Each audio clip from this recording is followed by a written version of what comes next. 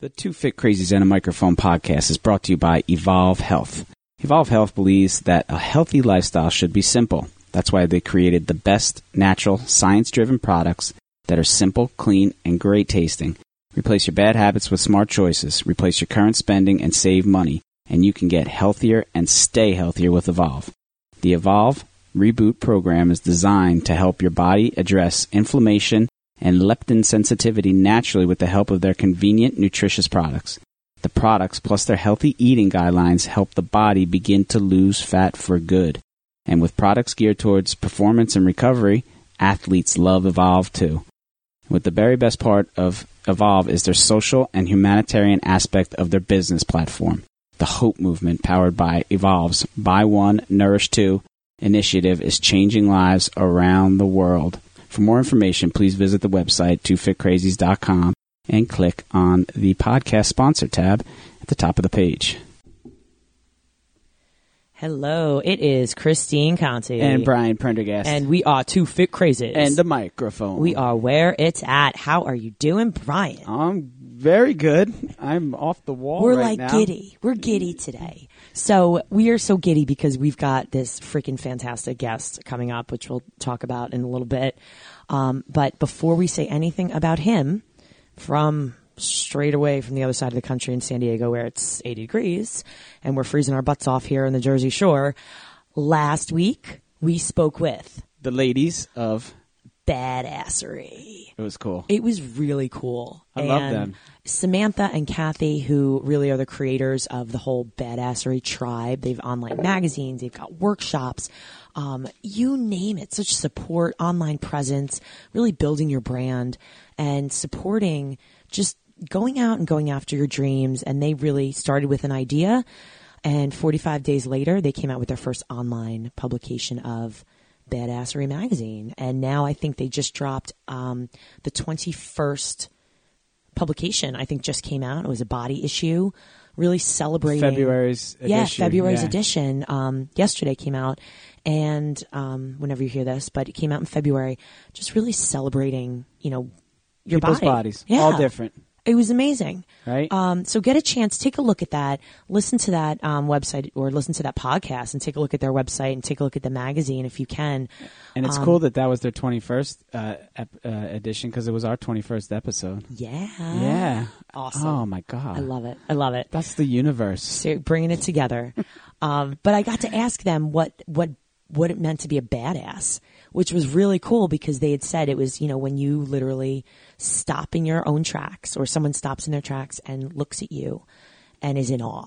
And I thought that was really cool. For whatever reason that may be. It was just, I like it. And you didn't have to have a shaved head or spiky spikes coming out of your face. It was like, whatever it is you're doing, someone stops and looks at you in awe. I thought that was so cool. It's the truth. Oh my gosh. So check that out for sure. It's please up there. do. And all their info is on our website. It's on Facebook. What are we on now? Instagram. You name it. Pinterest. Yeah, we're out there. We're everywhere because things are getting really real. And I think maybe in a couple weeks we're going to recap and kind of come together because we've had some awesome guests, and we will kind of reconnect and share some of the really exciting things that we're working on. It's all happening. It is. It is. I'm not to say that Brian and I don't have our days where we're like, what is what? And then we have to talk each other off the ledge and say how amazing things really are. But that's just life, right? The roller coaster. Yeah. I mean, yeah. Doesn't that happen to everybody? I hope so, because it happens to me. So not the ledge. I mean, that's a figure of speech. For me, at least. Sure. Okay. I'm like a run away from a good mood. That's how I feel. Okay. Yeah. Yeah. Yeah. Pretty much. That's true. A punch in the face. Damn, that felt good. Oh man. So what we want to share with you today is we have the most amazing guest, Fabio Comana, we're going to talk about literally the godfather of exercise physiology and exercise science, has his hand in literally every single major company and convention around the entire world. So, basically, if you're a fitness professional or you've ever gone to a trainer, he's had his hand in writing the curriculum that has trained you or the trainer that you're seeing. He's just, top of the field. ACE, ACSM. He's involved with Orange Theory, SCW, IDEA, CamFit Pro, over in Asia. The list goes on, and we're really excited for you to hear this interview with the Fabio Comana. So without further ado, here it is. Enjoy.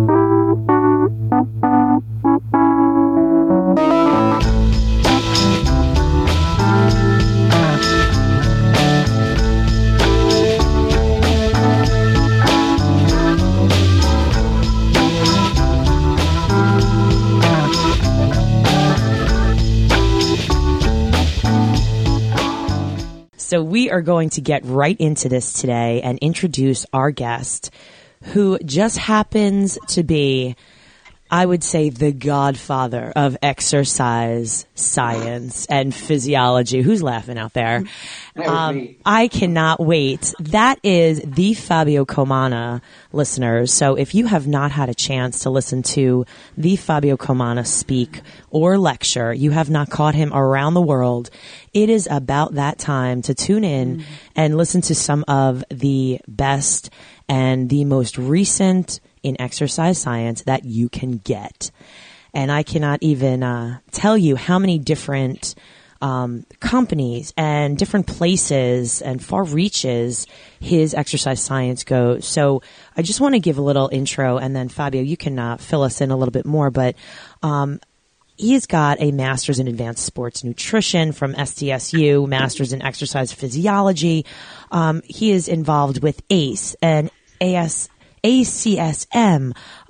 He's an IDEA presenter, an SCW presenter. He's featured in articles and books around the world. Literally, he's involved in everything exercise science related. So today is a day to put on those education hats and hold on to your hats pretty hard. So Fabio, welcome to our podcast. Thank you very much. It is an absolute pleasure to have you, and we have so much to ask you and so much to kind of pick your brain about that we're going to get right into it. So, sure. I'll take it right from the top. I work with a lot of people who are really regaining their health, or they're interested in regaining their health, and they're always looking for the place to start. And I do work with athletes, but a lot of times they're people who have, maybe received a bad bill of health from the doctor, or they just need to get things back on track. And I was just curious, I was just wondering, where do you feel is, I know it's a large question, but where do you feel is the very best place to kind of get them to start and get them rolling, not only in the gym, but, at home and in the kitchen and mentally as well? Sure. Obviously a very relevant question. But, the fact is that there's been a lot of good science coming out that is actually helping in terms of lowering the barrier to entry. So let me explain that in a little bit more detail. So when you're talking about that type of person who has a bad bill of health, the first thing I'm always concerned about is safety is paramount. So a person should not participate or start any moderate to vigorous type of activity until they're properly screened by their medical professional. So if you haven't been active in a while, if you haven't been active for at least the last 3 months, not a bad idea, to have a conversation. That might be a little too short for some people. Some people might be 6 months to a year. But the idea is always make sure that even though exercise has a myriad of benefits, there is a small risk of harm associated with exercise. Unfortunately, there are times where a cardiopulmonary or a metabolic issue can rear its ugly head, and that could be, harmful. So we should always do our due diligence and make sure that you've talked to your appropriate people to make sure that it is safe for you to participate in exercise or activity. So with that said, getting back to the question, the thing I look at is, for many people, exercise, and I'm going to use the word diet, all right, because we kind of throw that word around very liberally. They don't resonate with people. People exercise maybe because they feel obligated that they have to exercise. It's a means to an end.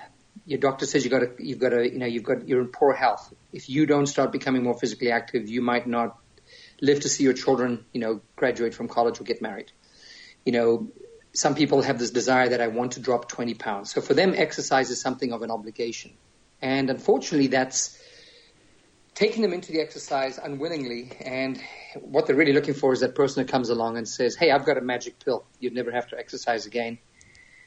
Guaranteed they're going to say, I'm on board. So what we've discovered is that the barrier that was being set for exercise, and whether it's a reality or a perception, is very high for a lot of people. And a lot of times they just feel they're so far down the rabbit hole that they just can't see a way to make a change or to even start. They have this resistance, they have some ambivalence, and they just can't get themselves going. Well, that's where the research has changed.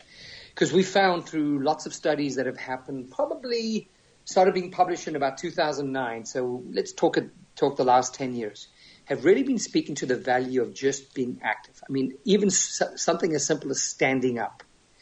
So when you look at the average woman who sits for about 13 hours a day, getting her just to stand up can make a huge difference. And I'll kind of paint you a picture on that one just as an example. So the average American woman now weighs 166.2 pounds. And if she could just find a way, she sits for 13 hours a day during a work week, so Monday through Friday. We're not going to ask her to find more time because that's something that a lot of people don't have and they don't care to find. To say you've got to find more time to go be physically active, to go exercise at the gym. Most people will tell you, and whether it's legitimate or not, I just don't have the time or the inclination to do it. It's one of the top three. It's one of the top three most common complaints that I get. Exactly. Yeah. Exactly. So what's happened is we said, well, let's not focus on trying to get people to find more time. Let's start by changing the way they do the things that they do already. Well, what's really emerged out of this is this idea of going from sitting to standing. And so if I take that average American woman in the workforce now, if I could get her to stand, just accumulated through her day, 2 hours of standing on Monday through Friday, so 5 days of the week. So think of the things she does. She's texting, she's talking on the phone, she's typing emails, she's reading emails, she's in a conference call, she's in a conference room. I mean, I've helped companies change their conference room from a seated desk to standing workstations. If I could just get her to get 2 hours accumulated in the day, and we do that 5 days of the week, 50 weeks of the year, what that amounts to is a little over 9 pounds of weight loss in a year. Wow. Now, calorie-wise, when you look at the fact that the average person expends about a little under 300 calories every time they go to the gym, we're talking about another close to 120 more visits to the gym. That means you're asking the person to do the equivalent of at least two more visits to the gym each week, something that they probably cannot do or don't want to do. So the game changer here has been, just standing up. If you can find a way to do things differently, which means I'm not asking you to sweat, I'm not asking you to find more time. I'm just saying, listen, let's look at the things you do and let's become more aware of, can we do them differently? And I give people simple ideas and we start getting that change going. Because the studies are showing that those things like that can actually extend reduce your risk of mortality by up to 30%, yes. Right? So it's quite, dramatic that we can get such a change from doing something so small. What I love about that is that it's lowered that barrier to entry. For that person that says, I know I need to lose 20 pounds. I know I'm in bad health, but I just don't know where to start. I just don't think I can muster up. I'm so far down this rabbit hole. We're just telling people right now, hey, can you stand? Now, granted, movement is better because there are some long-term consequences of just standing and not moving, like blood clots, but it's a great start for people. And what that does, it lets people know, hey, you can do this. So the studies are just, there's one after another. There's Kaczmarzyk did a great study, and he and his colleagues released a massive study of 17,000 people, and they showed that all the benefits of exercise cannot be wiped away by a life of just sitting. And so they found a direct correlation between the number of hours you spend sitting and how soon you die. And so the way to stop that, stand up, and then ideally just move. It's not going to drop the pounds overnight, and people have to appreciate that. As much as we are misdirected by the media and infomercials and everything, we have to start appreciating the reality. There's a lot of promises out there. They all under deliver. But the nice thing is that if we just appreciate the fact that we didn't put the pounds on overweight, it's not going to come off overnight, but we can just commit to something, it will change. 9 pounds a year without even having to break a sweat and without having to find more time to go do stuff you don't want to do, like squeezing into that spandex outfit and trying to squeeze onto, get into the gym and get onto a treadmill. We don't have to do any of that. Now, I'm a big advocate of exercise, but I also recognize and appreciate it's not a starting point or something for everyone. So we just need to start moving. So that's on the exercise stuff. I think that's kind of a big breakthrough in that we've lowered that barrier to entry. And we're seeing similar things in nutrition as well. So I'll give you a pause in case you want to ask questions because I've been blabbing on for a while. I just want to point out that I actually do a lot of that. I call it stealing time. I say if we can find moments and just steal some time, whether it's I actually read about it in a running article. I coach runners and I do a lot of work with runners. And it was Greg McMillan out in Arizona, and he had his elite runners getting dressed standing up. And they just would put one sock on at a time, and they were, balancing and getting some of that proprioception going, and it was just like how over a month that equates to, if it takes 2 minutes to get dressed, he's got 30 minutes of exercise, twice a day, really.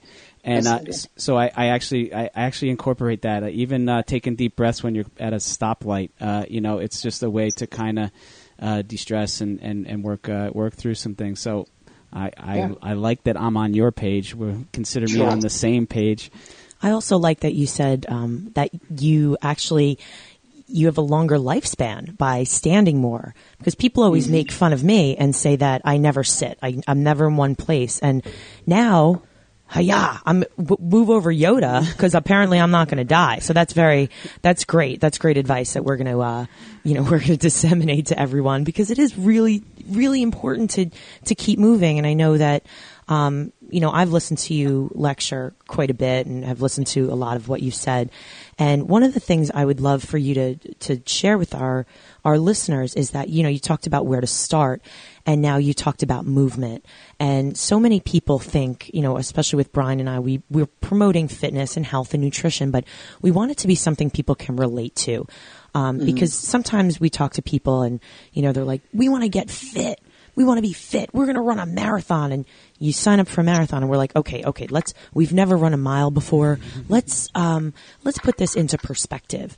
So, going forward with things that are attainable, what are some things that you think after, getting started, what are your ideas on, making something work? I know that we talk about functional fitness. It's got to be functional. We talk about longevity. And I always say that, I need to take something functional. And Fabio, I'm going to ask you, ready? Fabio, what are the first 3 letters of functional? What does it spell? Fun. Right. And the first 2? If you. I say this all the time. My job in life, if I could just put the N in that functional fitness, and really, Brian and I talk a lot about if it's work, it's not going to work. So we want to make things fun or enjoyable. Now that we get started, now that we're just standing or up or down, or, now we want to we want to play. We want to do something a little bit, more challenging to get more benefits. What are some ways that you really recommend that you've seen in the studies that have some lasting results? Well, most of the stuff originally when we're talking about getting going points to more psychology than physiology. So, self-efficacy is a huge driver, of participation. And in return, participation is a huge driver of self-efficacy. There's a kind of reciprocal relationship there. So, we have to simplify things. And so BJ Fogg has a behavioral change model where he just simplifies everything down to, basic steps. And one of his ideas is you don't ask people to say, starting Monday, you're going to do this 3 days a week. Every new behavior, so an unfamiliar behavior or a behavior that was maybe once familiar and a long time ago and you want to restart it, you try the behavior once. So first of all, you should believe you can do it. So what we have to do is break it down, to simplify it. So rather than saying, and I've got someone who talked to me just the other day, they said, in 5 weeks, I want to run a 15K. There's a charity, like a fundraising run, and it's a 15K. And I said, great. I said, where are you right now? He says, well, my knee's been bothering me, so I haven't been running. I said, well, what are you capable of doing? Don't know. So I went and did a little run. And on the run, basically, ran about 3.5K, so about 1.8 miles. And, we did a little, I kind of did a run walk, which is Galloway's model of getting people to start building their fitness. Steady state's not for everyone, so I do a lot of aerobic intervals. And the idea was to kind of start building that. And the person got 3.5Ks done. And I said, how do you feel? That was a lot harder than I thought. And I'm sitting there saying, I said, so now let's revisit. I'm never going to tell someone no, but you have to look at it working with the end in mind, working backwards. If you want to get to a 15K, that means you've got to ramp up your training every week by about 3 kilometers, right? 1.6, roughly 1.8 miles. I said, so that means how many times you're going to run? He says, well, I'm going to run about 3 times a week. I said, then you're going to have to ramp up, if you want to make this linear, about 0.6 miles every run. And again, sometimes we think we can do these things because the notion of it sounds fun. But I just think sometimes we bite off more than we can chew. So I always, it's much like instructors. I see this all the time with instructors. They come and they say, right, this is the exercise we're going to do. Here's the exercise. Now, if this exercise is too challenging for you, here's the regression, so to speak. And then if you feel this is not challenging, here's the rock star who's doing the progression. What you've just done right there is you've set a precedent. You said, this is the expectation I have of you. So the person, for example, a push-up. Everyone's going to do a push-up like this. If you can't do the push-up, just go down to your knees. No. What you've just said as a precedent is that your expectation or the expectation is that you can do a full push-up. And the person who says, I can't do a full push-up is now what? Classified as a regression, which means you're just eroding any self-effort they had. The idea would be everyone starts to make these classifications. When you're ready for the next challenge, you bump up to, extend the knees off the ground or lengthen that lever. And then we can find variations of that. And when you're getting tired, you go back to your base exercise, which is the bent knee push-up. That way, you're giving everyone the opportunity to do what? Build self-efficacy. If they're not being challenged and you go to the next step, like you say, okay, you're ready, to do the full push-up, there's an opportunity for reinforcement. The other side of it is if you're trying to do the full push-up, and I say, everyone give me 30 seconds of it or give me 10 reps, and you get to it, 4 reps or you get to 15 seconds and you're dying and I say, go down to your knees. Basically, in your mind, you just failed. And so the physiology is important, but I always say the psychology is going to be the driver here. So when people start, I love the fact you talked about fun. I'm a big fan of simplifying and gamifying, because if I can get you to stop thinking of this as exercise and look at it as just activity that you enjoy doing, it's a start. So my job is to connect the dots. You want to go play with your grandkid, all right? So what I need to do is show you that these movements are going to, they're going to align themselves with, or they're going to, if you're talking about being functional, these are going to be the same movements you're going to do when you're playing with your grandkid. So it's not exercise. And sometimes I'll always ask the question. I'll play a little game here. So I'll say, Christine, if I ask you first impressions, first thing that comes to mind when I say a certain word, right? It's kind of like a Rorschach test, right? What comes to mind when I show you a picture? I'm going to say a word, you tell me what comes to mind. So I say the word exercise. Now, you and I probably have very positive responses to that word. Yes, please. We embrace it. We love it.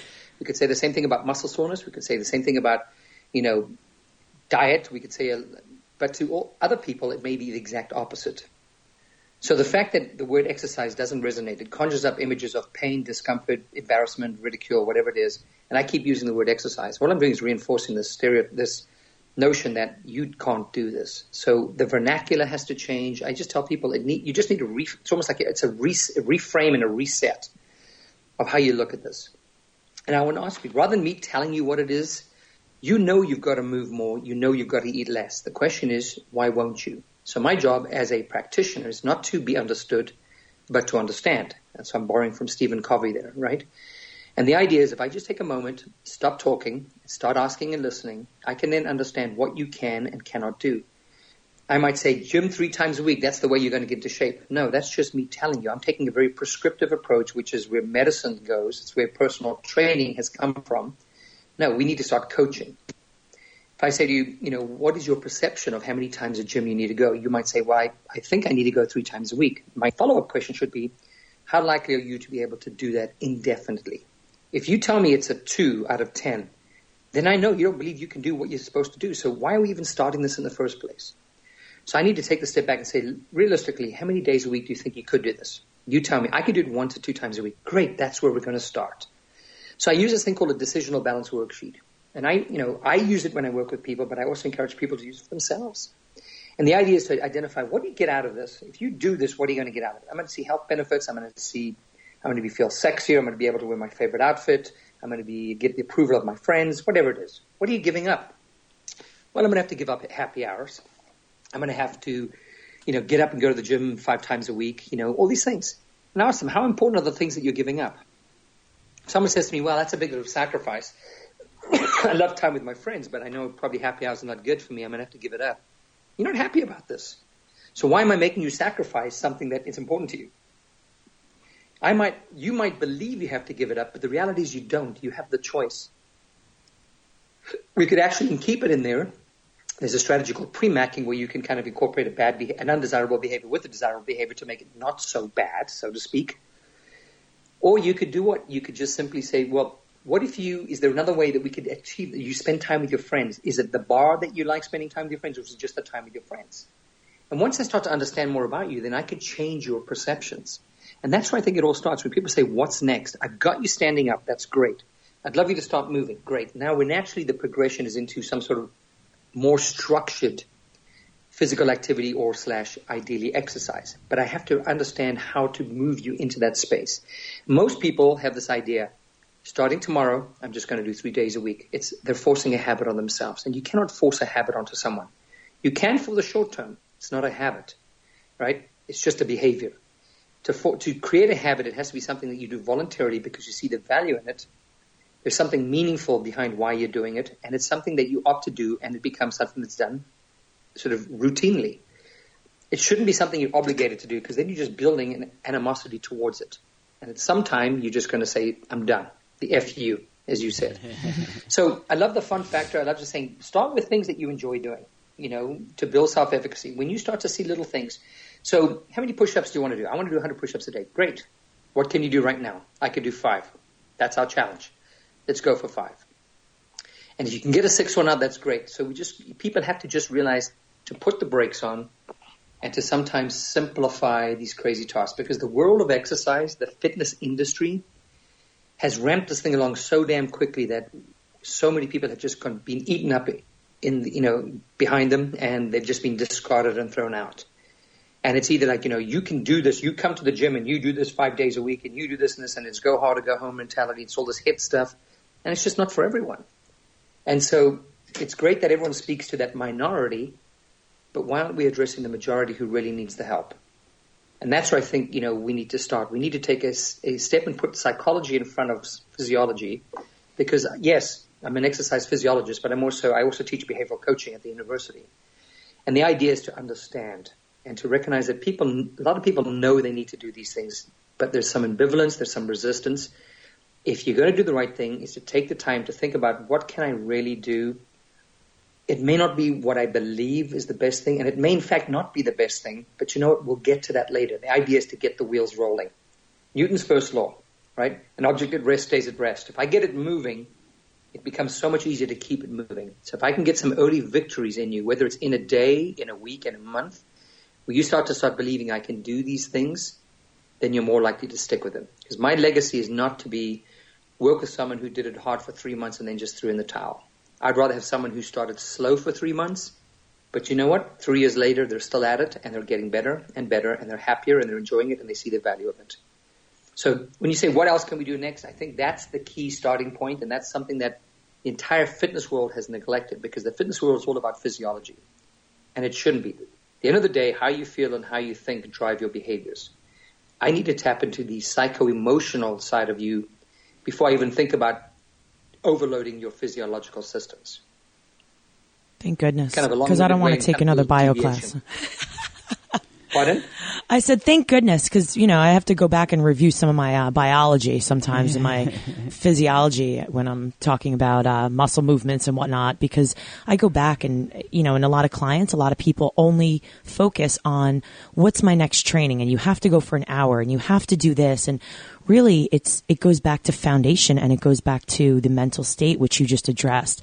And I think it's so important for everyone to realize that if you're starting out with your house, and we've talked about this a lot, that your house, you can't put on the roof, you can't, put the walls up and the windows without your foundation being strong, and your foundation is your mental state. So you've got a cracked foundation. You're going nowhere with your body, and you're making no positive changes because they're not going to be there. Yeah, and then just to kind of quickly add on to yours, the physiology is not, and by no means am I discounting the value of the physiology. I'm an exercise physiologist by trade, right? That's my passion. So I don't want to say that the physiology is irrelevant, but there is a time and a place for the physiology. And when it does, I'm going to borrow your analogy of the foundation,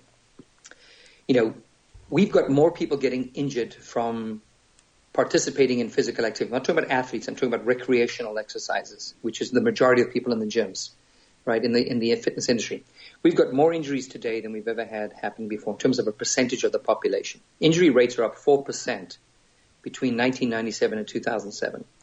And that's what I'm talking about, chronic overuse injuries, right? Now, and again, I'm not pointing a finger at anyone, but the type of CrossFit style training, that higher intensity, higher work rate, they're very different. High intensity, high work rate, very different. But the interval-based kind of high work rate type workouts that came out, CrossFit leading those off in 2005, is data that hasn't been collected because that original study by the CDC ended in 2007. Now, they're currently collecting data 2008 through 18, so we'll see what the next go-around shows. But my feeling is that there's going to be more and more people getting injured. Now, that's unfortunate because my belief has been if you are participating in a well-developed program, a well-designed program, your risk of injury should go down, not go up. So that's really a black eye to the fitness industry, right? So foundational is such a key thing. The word stability, mobility put out there. I always believe that there should be some form of movement screening. Now, most people wouldn't know how to do a movement screening themselves, which is completely understandable, just like most people wouldn't know how to measure their own blood pressure. So that's where the value of a personal trainer, a conditioning coach, a therapist, a physical therapist, whoever it's, an athletic trainer, someone who's skilled at this can identify, where your point of entry into this exercise continuum is. We know that people exercise for health reasons, fitness reasons, performance reasons, but even within there's stages that I created. So when I created the idea of ACE's integrated fitness training model, it was built on this premise that movement should be foundational first. That means we do unloaded training. That's your body. We don't need to add resistance to it. You need to learn how to control your body. Accelerate, decelerate, stabilize. Have adequate levels of mobility to be able to move, perform the primary movement patterns that we need to do on a day in and day out basis. You need to do those efficiently. Then you've earned the right to progress. You're not given the right. You earn the right to progress. When you can demonstrate unloaded movement, in other words, you can control your body doing basic movements like bending and lifting to pick something off the ground, standing on a single leg, a push, a pull, and a spiral or rotational pattern. Now, we can all do it. It doesn't mean you do it correctly because the body always finds a way to get movement done. This is where the value of a professional comes in. He or she could screen you to make sure that movement is functional and not dysfunctional. Now, if it is functional, just like a screen, like a checklist, like you do a PAR-Q, if you look okay, green light, you move forward. If you don't have the green light, well, we got to do something about it. And this is where I have my deviation. Those that are getting the green light, in other words, they are moving functionally, sure, then we move them progressively into loaded training, and ultimately that become exploded training. All right, that's kind of my continuum of overload is unloaded precedes loaded, loaded precedes exploded. Because exploded is power training, and power is the foundation of strength and speed. You build the strength component, and then you add this explosive component to it. But if you're not ready for the unloaded training, in other words, integrated training where I say, let's bend down and pick stuff up. So in other words, you're doing a body weight squat, not with your hands hovering out in front of you because there's no reason you need to do that in life. That just means you don't have stability. Your hands should be at your side because when you're bending down, you should be picking something off the ground. Where do your hands need to be? That's the movement screen I'm looking for, right? Things of that nature. And if you can't do that, well, then there's a need for corrective exercise. And so this is where that person needs to address these dysfunctions in their body, because if they suddenly just go to the gym with dysfunction and they start lifting in a loaded environment, they're just adding to their problem. They're exacerbating the risk of injury. It's like if your car starts in the morning and it's making some funny noises, you shouldn't just get in your car and start driving the hell out of your car and keep doing that. You know what's going to happen to your car. Well, the human body is no different, right? We just happen to be a biological system instead of a mechanical system. But if the car doesn't sound like, all the features and the engine, everything seems to be running smoothly, you have it checked out. And if there's something wrong, they will correct it. Well, the human body is the same way. We should never assume that the human body is always ready to go. We become victims of a very sedentary lifestyle. We're hypokinetic. And that leads to progressive dysfunction. Because we're supposed to stand in good posture, but we're sitting hunched over. Tight hip flexors, loss of thoracic mobility, and it's creating problems or it's repetitive motions. I think of these guys that are rowers, these guys that are riding bikes, triathletes and cyclists. Those runners. They become dysfunctional because of what they do repetitively. And that doesn't mean that they just because they've been athletic for 10 years that they can continue to do this. No, it's like your car breaking down. It needs periodic maintenance. It needs an evaluation. And so does the human body. It's not just your blood pressure and your cholesterol level. It's how you move. Are you aligned correctly? Are you moving functionally or dysfunctionally? And when I go to gyms, it's horrifying. Mm-hmm. I mean, I generally just have come to a term where I just shut my mouth. I don't say anything. I've never really tried to interfere, but I just see things and I cringe. I see people doing these lifts, and I'm looking at how much lordosis they've got in their spine. I'm looking at what's happening at their feet, and I'm looking at all the stuff as they're exercising. I'm like, then I've got that ethical issue. Do I say something to prevent them from an injury down the road, or do I just mind my own business? And so generally I just kind of go my own way unless I see something that's drastically dangerous. But it happens because we become victims of a dysfunctional lifestyle. And that dysfunction sitting in a chair is now translated into the dysfunction moving in the gym or when we're doing our activities. And so that foundation is absolutely critical because we have one body, we got to treat it well because it only will last us as well as we treat it. Fabio, I've the best addition to this is that the first time that we met was actually you were presenting at CanFit Pro in Toronto a few years ago, and I was presenting for Play Yoga. And for myself, I was a volleyball player, so we were always shoulders rounded passing, and that was, I played in college all around Europe, and that was my thing. So coming back to squatting and coming into the fitness industry, I will never forget after class you came to, and you were like, you corrected some, minor corrections to just a squat that I've always been doing. And it made such a difference because even for myself, for so many years, your body is conditioned and, your pectoral muscles are a little tighter. And, from whatever we're doing, whether people are texting or in front of their computer or driving, again, I was a volleyball player. That was kind of the positioning that you were in.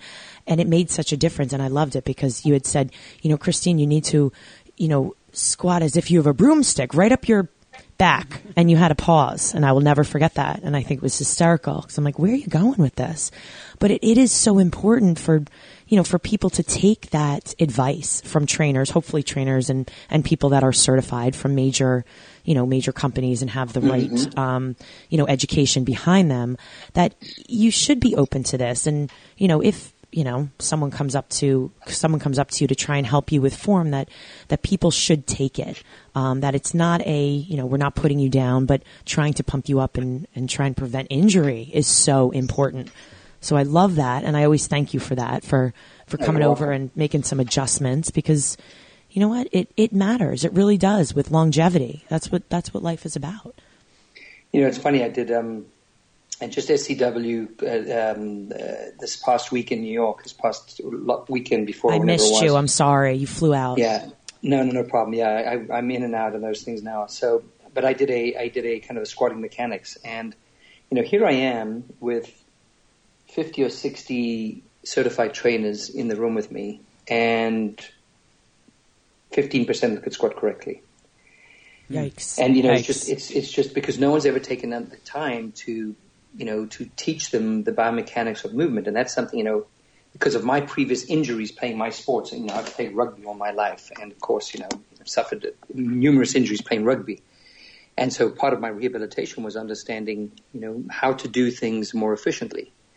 I went back and played 6 more years of rugby without an ACL, and I had to learn to compensate and everything. So it just helped me learn to, learn to kind of manage my injuries and be able to play with them without breaking myself down even further. And of course, I spent time after my rugby career rehabilitating my body to a point where now, I can do, even though I have ACLs gone in both knees, I've got 4 screws in the shoulder, God knows how many injuries I have, I can still do anything I want to do, probably with, if I'm not doing something stupid.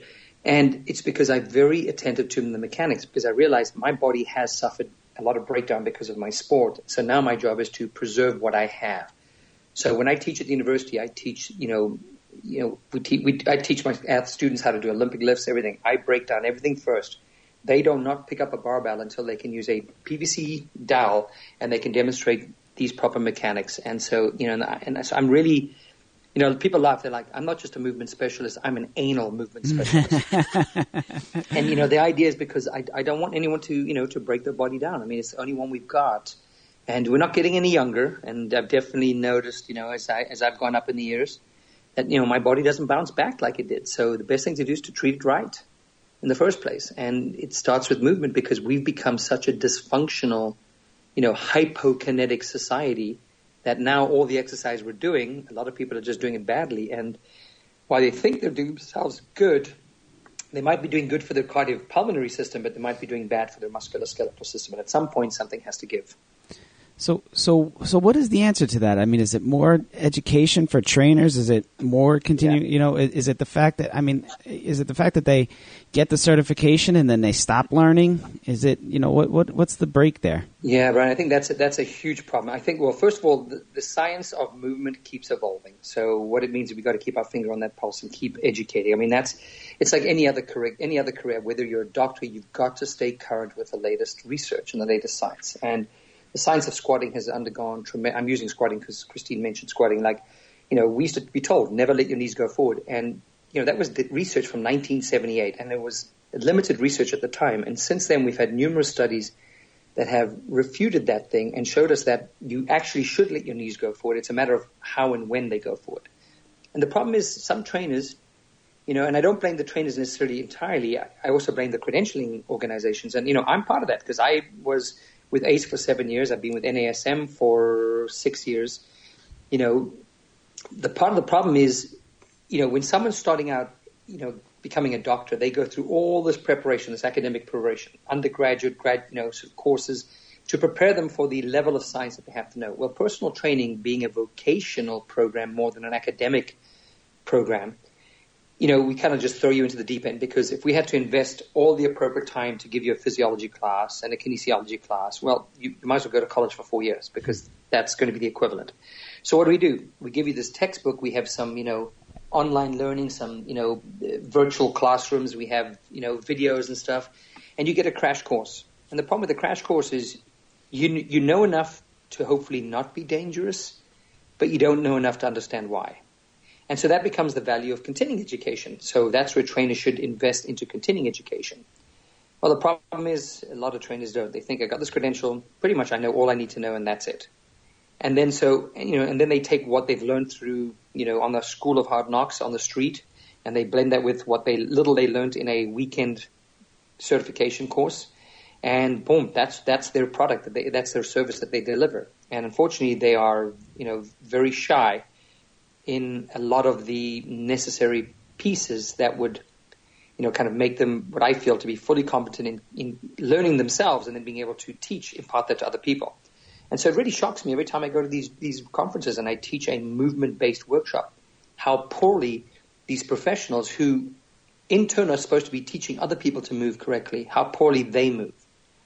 And, I know we all have our limits. Some people have injuries. Some people have limitations that are related to something that's not correctable. But there's still a lot of people that could move well if they just knew how to move well. And they just don't take it. And, they would rather just do what? Go take the latest class on the latest fad that's just going to do what? Kick your ass and burn another calorie. Mm-hmm. I'm like, you know what? Maybe you should focus on not taking a class that kicks your butt and you tell me that's the most memorable thing of your weekend because that's not about becoming a better professional. That's just about serving your own needs. And so it really irritates me when I talk to people at conferences. I'm like, what's the best thing you've got? Take your best takeaway or best experience this weekend. Oh, I went to so-so's class and she really kicked my ass. And I look at the person, I'm like, I just shake my head, disappointment. I'm like, that's the fitness professional we're building. And they're like, why? And I'm like, why are you here? You didn't come here to learn one more move. I can teach a monkey how to move. You should be understanding why you're doing the things you do and how to get better at teaching the fundamentals, understanding the science behind everything, all your programming, and more importantly, understanding the connection and how to promote behavioral change. You should be in business classes, communication classes. You should be in psychology type classes and in biomechanical classes, not on a workout that's going to burn 4 more calories. And it's just, I think this part of this is the mindset of the trainer has really shifted to being more self-focused rather than being client-centric. One of the things that I want to jump in with this, when I remember first speaking to you, you mentioned something about movement mastery was one of the things that stuck, a takeaway from what you were saying. You know, you don't just want to move. You don't just want to go through the motions like you're saying. You want to master these. And I think a way to do that, like with squatting or whatnot, 15 years ago, I wasn't teaching the same way that I am now. My body's different. Obviously, even though I tell myself I'm getting younger every day, it's really maybe the opposite. But you really have to pay attention to your body. And I know the one thing that, for me anyway, as a takeaway in general from this is, you know, getting certified and keep going forward with your education. If you're a runner or you bike or you do whatever, is to keep learning more, not just to do one thing. Brian and I talk about, training on all the planes. And if you're running, you can't just run. That's your sagittal plane. You've got to do other things. You've got to work, your entire body to prevent injuries. And even as a trainer, it's not just focusing on one thing. It's not just focusing on, it's your movement or you've got to be super explosive and die on every workout. It's okay. Once you start looking at clients and seeing them as a whole, putting together all the pieces of the psychology behind it, your movements behind it, what are you doing? Are you training aerobically? Are you training strength, power? What are you doing?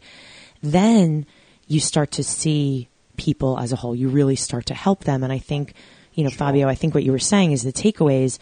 Sometimes there's trainers out there that only see let's kick your ass and that's the way to get better. Whereas it's very apparent when I go to conferences now, the trainers and the people I meet that see the whole person. And once you start connecting with those people, it's almost like people have epiphanies. They're like, wow, this is what, now I'm getting results. Now I'm feeling better. Now maybe this is more fun because I feel better about myself, that it's not about what I can't do and I can't do 85 burpees in a minute. It's here's what I can do and I'm getting my body moving, and moving is the most important thing. And I know both Brian and I have heard you, kind of talk a little bit about, exercise is stress and we're stressing our bodies, hopefully in a positive way, but that's not the only thing in life that causes us stress. Yeah. And I would love for you just to, address that as well with everything you're saying. We all have different things going on in life and what that does to your body, because sometimes people come to us and say, I don't understand. I'm doing what you're telling me, but I'm still not getting results or losing weight and then you sit back and say, all right, well, what else is going on? So what have you found with the stress of exercise versus the stress of life, I guess? Well, you've kind of honed in on kind of what something that's become my passion. And the reason being is, I have an autoimmune disease. And, when they decided to start treating it, I'm going back to 1994 when I was first diagnosed. When they decided to start treating it, they would just give me a horrible cocktail of different medications and everything. And it was destroying my body. And, I went into remission. At the time I was young. I was like, I knew I could beat this. So I just really didn't give any more thought to it until I had a horrible relapse in 1998. And it put me on a path. And, I always say life happens for a reason, like life happens for you, not to you. And that actually gave me a whole new perspective in my life and realizing this connection, Christine, that you just talked about stress.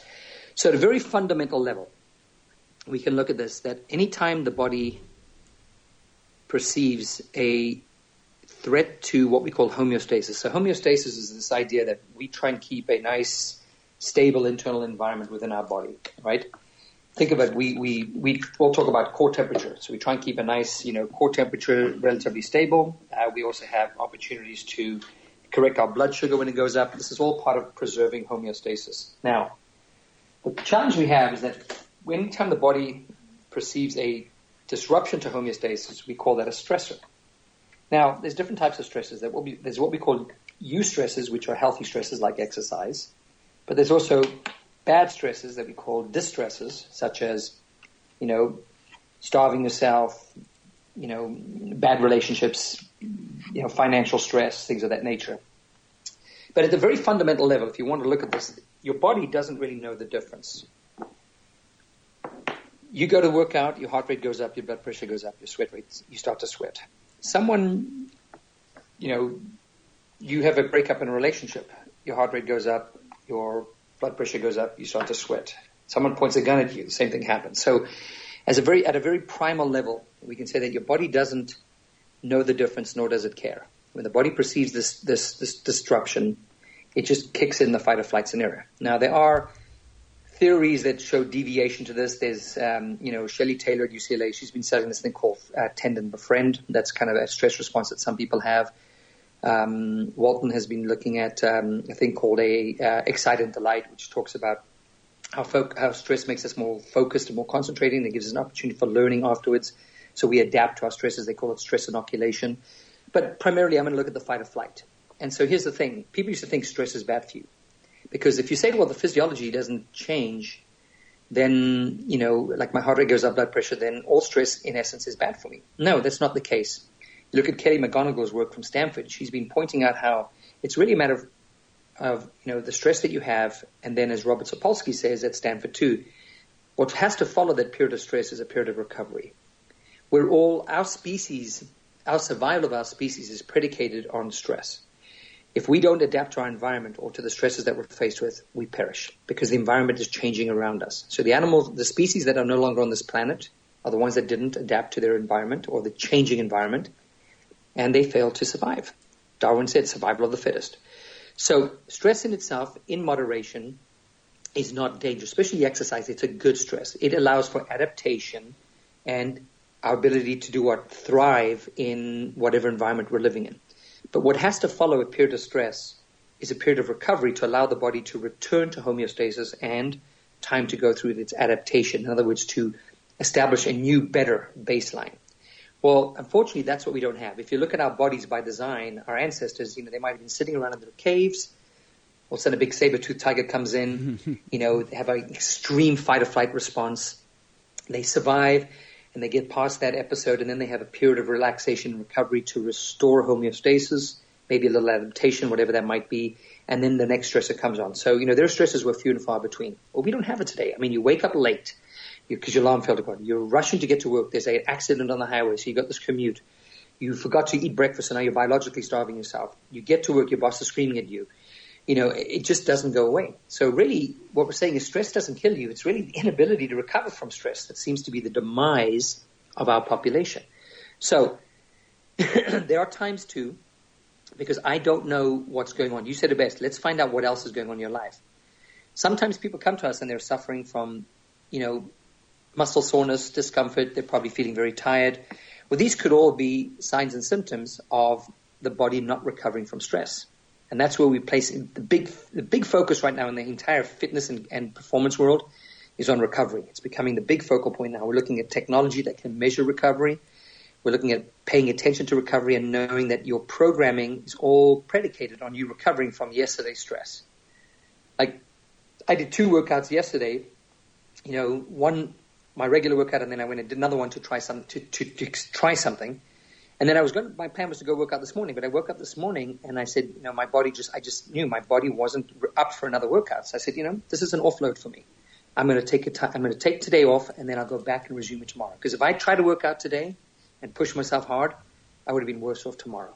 Fabio, was that based just on feel? Was that based on heart rate? Or I just felt my legs were heavy from doing heavy legs in the morning and then running on a treadmill yesterday, right? And so combination of doing a heavy leg workout, which yes, it was a heavy day for me, and then doing kind of an Orange Theory workout last night where we ran for about 25 minutes. My legs were just heavy this morning. I could feel like I wasn't. So today is an offload day where what I'm going to do, I'm going to do more restorative stuff. So today is going to be a day where I'm offloading from my weight training, but what I'm doing is my preventative maintenance. Today's going to be more of a mobility day. So I'm going to do a light warm up and then just do some restorative stuff. Just work on that mobility, get blood flow back into the system, help expedite the recovery process from all yesterday's work. And that's what we have to start doing. Programmings are becoming very fluid.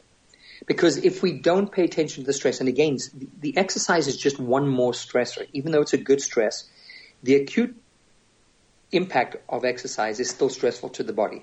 The adaptation that occurs later with recovery is a wonderful thing. So we'd like to give you that. But your day is crazy, 90 miles an hour, and then you say, I need my catharsis, so I go to the gym. And what I got to do? I'm so stressed, I want to work out really hard. Now, for the interim, that's great because it's a distraction.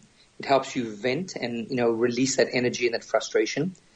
But The downside of it is if you get up tomorrow morning and go hard again, you're back being kind of stressed out.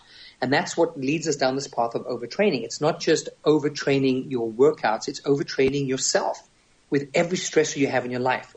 Now, what I'm also concerned about is what I call chronic stress. And that's, I think, it's becoming the demise of our population, because the easiest way to describe this is think of a pie chart. And you've got 8 slices of the pie. I'm just making up a number. Imagine that pie chart is your budget that you have for a month. And that's money allocated to each 2 specific things, your rent or your mortgage, your car payments, your utilities, food, whatever. And let's say this month you get into a car accident where you have to pay more for your car. You don't have a bigger pie. This is your pie. The only way you're going to make your ends meet is to borrow and maybe trim down from other pieces of the pie and allocate more to one slice, paying that car payment. Well, if you take that analogy and look at that as the resources allocated to each of your systems, the cardiopulmonary, the reproductive system, the thermoregulatory system, and we have the same thing. You go out and all of a sudden you have stress. And the stress does what? Stress is a fight or flight response. Certain systems have to ramp up, like cardiopulmonary, thermoregulation, like, mobilizing the fuel stores. And then certain systems shut down. Why? Because we don't temporarily need them, so we borrow temporarily from them. Now, that's great for an hour, because what's going to follow after the workout is a restoration of that pie chart back to normal. That's the period of recovery I'm talking about. But if your stress is ongoing, that pie remains disproportionate indefinitely. And what we're seeing is what's happened is, through the regulation of hormones and stuff, that starts to, this effect has to keep going. And what we end up doing is seeing altered levels of hormones, excessive levels of certain hormones, inhibition of other hormones, and that starts to change the systems. What we see, for example, the most classic one I think about, because this is most relevant to a lot of your clients, is we hear these ads saying, if you starve yourself, you can actually gain weight. Now, while that may not be exactly true, the premise behind it is absolutely true. You produce a hormone in your pituitary gland called thyroid stimulating hormone.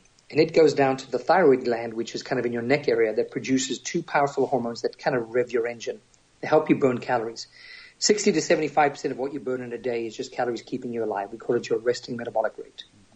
Now, if you were stressed continuously and you had elevated levels of cortisol, for example, the quintessential stress hormone, cortisol can interfere with the production of that hormone out of your gland in the brain, which means you're going to make less of those hormones in your thyroid gland, which means you're going to slow down your metabolism.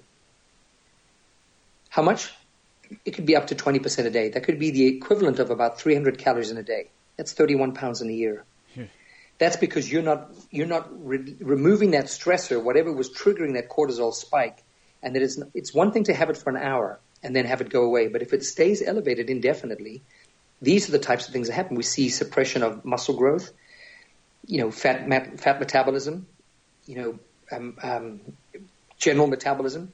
All these systems get compromised because of this indefinite stress that is not going away. So I always tell people, the days of just looking at diet and exercise are long gone. They're built on a springboard. They are launched on a springboard to that foundation. And that foundation is managing the stress in your life. I don't think stress is a bad thing if it's managed, if it's appropriate, if it's within reason, and if it's followed by periods of recovery. But everything you're doing, you think about it, we diet and we exercise to do what?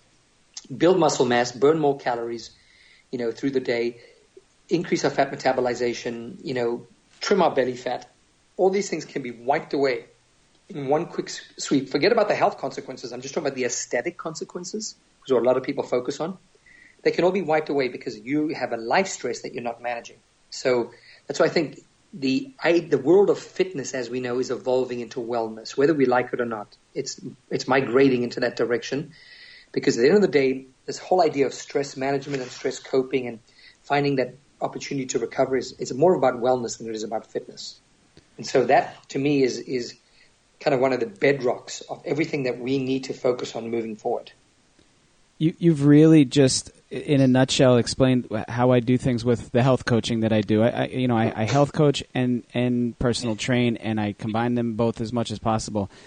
One of the greatest assets that I have in my health coaching program is the people that I refer to for the financial help that causes the stress, the counselors that address things from way back that are still eating at them, and discussions about their job that they can't stand, and all those things that are we can eat kale until we're green in the face. And it's not necessarily, it's always that other, like you said, slice of the pie. Or I have a handout that I give them. It's the umbrella. It's those panels to the umbrella. If we're missing one, we're going to get wet. Sure. So great analogy. Yeah, it's thank you. I came up with it myself, and it's just one of those things. It's wellness. It's overall health. It's where. It's where we're not looking. We go to the gym and they come to me and they say, "Fix me," and it's not necessarily that simple. It's we have to do just about everything. Well, we have to kind of look at those areas that and the thing I always say too is that where you need to look. Why don't you tell me? Because they all know. They all know what's causing this thing. They're not looking at it from a fitness sense, but the unhealthy is unhealthy. If we're health coaching, then we have to look at those areas that need to be addressed. And then it's like you said, miraculously makes everything else kind of go better, and you get that simpatico of behavior, and it's just something that really helps. Yeah, absolutely correct. And I love the fact that you are an exercise physiologist, but you understand the mental game, how important it is to look at that whole self. And I think, Brian and I could sit here and pick your brain and talk to you for hours and hours, which is why I think I've got some rapid fire questions for you as we finish up today. And then I think, we have to reschedule you to come back at some point because we've got some other topics that we need to discuss. And I know our listeners are going to be extremely pumped to hear some of the things you have to say because sometimes, we say them, we hear them, but coming from someone like you to really say, this is the research, this is what's out here, we deal with people too that, this is what I've always done. Well, guess what? What you've always done is not what research is saying. And here you go. So we really thank you for sharing some of those studies, which are really important. So are you ready for a couple questions to end this wonderful time together? Yeah, absolutely. Fire away. So first off, you have quite the accent. Can you tell everyone where you are originally from? Well, yeah, I'm a bit of a mutt. So born and raised in Zambia in Africa. Probably a nation that most people don't know where it is. I tell them it's next to Texas, but it's not. Lovely. But educated in South Africa. So the accent is a little English because I grew up in the Commonwealth, a little South African, which is Afrikaans, which is a stronghold of the Dutch carryover, and then kind of blended with a bit of American. So the quintessential mutt, but that's really what I am. But I'm always accused of being Australian and Irish, and I'm neither because I tell them I'm not a convict, nor do I drink as much to qualify as an Irish. So, no, but that's really what it is. It's a bit of everything. I thought you were from Jersey all this time. Yeah. Trust me, I've had people say all sorts of weird things. So now, when was it that you came to the United States? Oh God, I've been in the U.S. for probably, dating myself, but almost 30 years, 29 years. So since you were born? Yeah. Okay, you're too kind. No, I moved here after high school. Excellent. And then you attended? So I did all my work at San Diego State. So I transferred. I started college somewhere else, and then I moved to San Diego State, and I finished my undergrad, and then I did all my graduate degrees at San Diego State. I'm black and red at San Diego State. I'm now a professor. I teach there. I've been a strength and conditioning coach there. I've been an athletic coach there. I've been at San Diego State pretty much almost my entire existence in the U.S. has been spent at San Diego State. So I'm older than some of the buildings there. You've locked onto a good spot. San Diego's not so bad. Oh, no, it's a great city. I moved away for about 4 years. I actually worked in San Diego, but I lived in Colorado, and I was commuting every week. I tried to do that one for about 4 years, and that obviously was a exercise in futility. So that sounds like a lot of stress. Yeah, yes, it was. Trust me. And so, but coming back to San Diego was I got to say, we're spoiled here. I mean, I can't believe we're in the middle of winter and it's 81 degrees today. Yeah, it's 30 here. Yeah. That's right. You can. Wish you were in San Diego. That's fine. I'll be on the next flight. You can pick me up right at the airport. I'll see you in about 7 hours. Right, we're going to Skype through here. Yeah. Absolutely awesome. So tell us what's up next on the agenda. So where are you going to be lecturing? Where are you going to be, talking next? Sure. What's up? So U.S. conferences, obviously we're in swing now. So the semester I've got, my 800 students plus the semester. So I've got, during the semesters I spend most of my energy and resources are driven towards the university and helping the students and that. So we do a ton of workshops. I'm teaching Olympic lifting and things of that nature to all my students. We're doing in fact, next week I think I'm doing a session on protein supplementation. So I do a lot of my energy and resources are driven to the school, but I do have conferences. So let's see, what do we have coming up? We have Idea PT Institute, which is at the end of February in Alexandria, Virginia. I'll be there presenting. And then let's see, end of March I have Idea PT South in Dallas, and I have SCW in San Francisco. And then we have URSA in San Diego coming up in March. Then I have, we have what comes up in the summertime, tons of conferences between SCW, IDEA. We've got Fitness Fest in Arizona coming up in April, so I've got that. I'm actually jumping on a plane midway through the Super Bowl tomorrow to fly to Phoenix to do video filming on Monday, all day Monday for NASM for their partner in England, so I'm doing that. So it's just a whole bunch of things ongoing. And then, generally when the school's out of session, before I teach my summer sessions, I go over to Asia, so I'll be spending a few weeks in Asia. I go do a lot of training and education over there. I have a lot of partners over there. So I kind of bring the fitness education to that part of the world too. So it keeps me busy, it keeps me out of trouble. Sometimes I think I bite off more than I can chew. So we talk about the stress. So I am consciously trying to cut back on that because sometimes, when you live in a city like San Diego, it's nice just to be home. It is, and it's probably nice to be home and release some stress to go out driving, correct? Yeah, well, it's like jump on my bike or, just go do something. Every person has their own catharsis and their own outlets for stress. And, sometimes, driving up and down the coast here in San Diego is absolutely beautiful. I mean, it's, you can walk it, you can ride it, you can drive it. I mean, it's either way, you're going to enjoy it. So I am spoiled here. I have definitely that geographic, to manage stress. So it's really hard for me to kind of say, just get outside and do stuff because most people are like, you go outside when it's negative 20. Yeah. So I generally don't push those ideas because I know how lucky I am in San Diego. I think she was referring to your fine taste in automobiles. Yeah, I was joking around with you. Okay, yes, I go drive a car. Yes, yes, I go. Okay, so I have a nice car. I have a nice little sports car. Fabio told me he had a guilty pleasure. So I appreciate cars. So that was had to throw that out there. That when we fly in from the airport, you can pick us up and unleash the turbos. Yes, good for you. I love it. Well earned. I love it, Fabio. It has been an absolute pleasure to speak with you and for you to share your unbelievable knowledge in exercise science and physiology and health coaching and you name it. So thank you so very much for joining us today, Fabio. No, thank you guys, and thank you for all the good work you guys are doing. So let's keep this up. As I said, we've got to get this message out to the masses because there's so many people that could use our help, and unfortunately, the gym environment is not the only place, and it's not the ideal place for many. So the fact that you've got a public outreach is great. So thank you for what you guys are doing.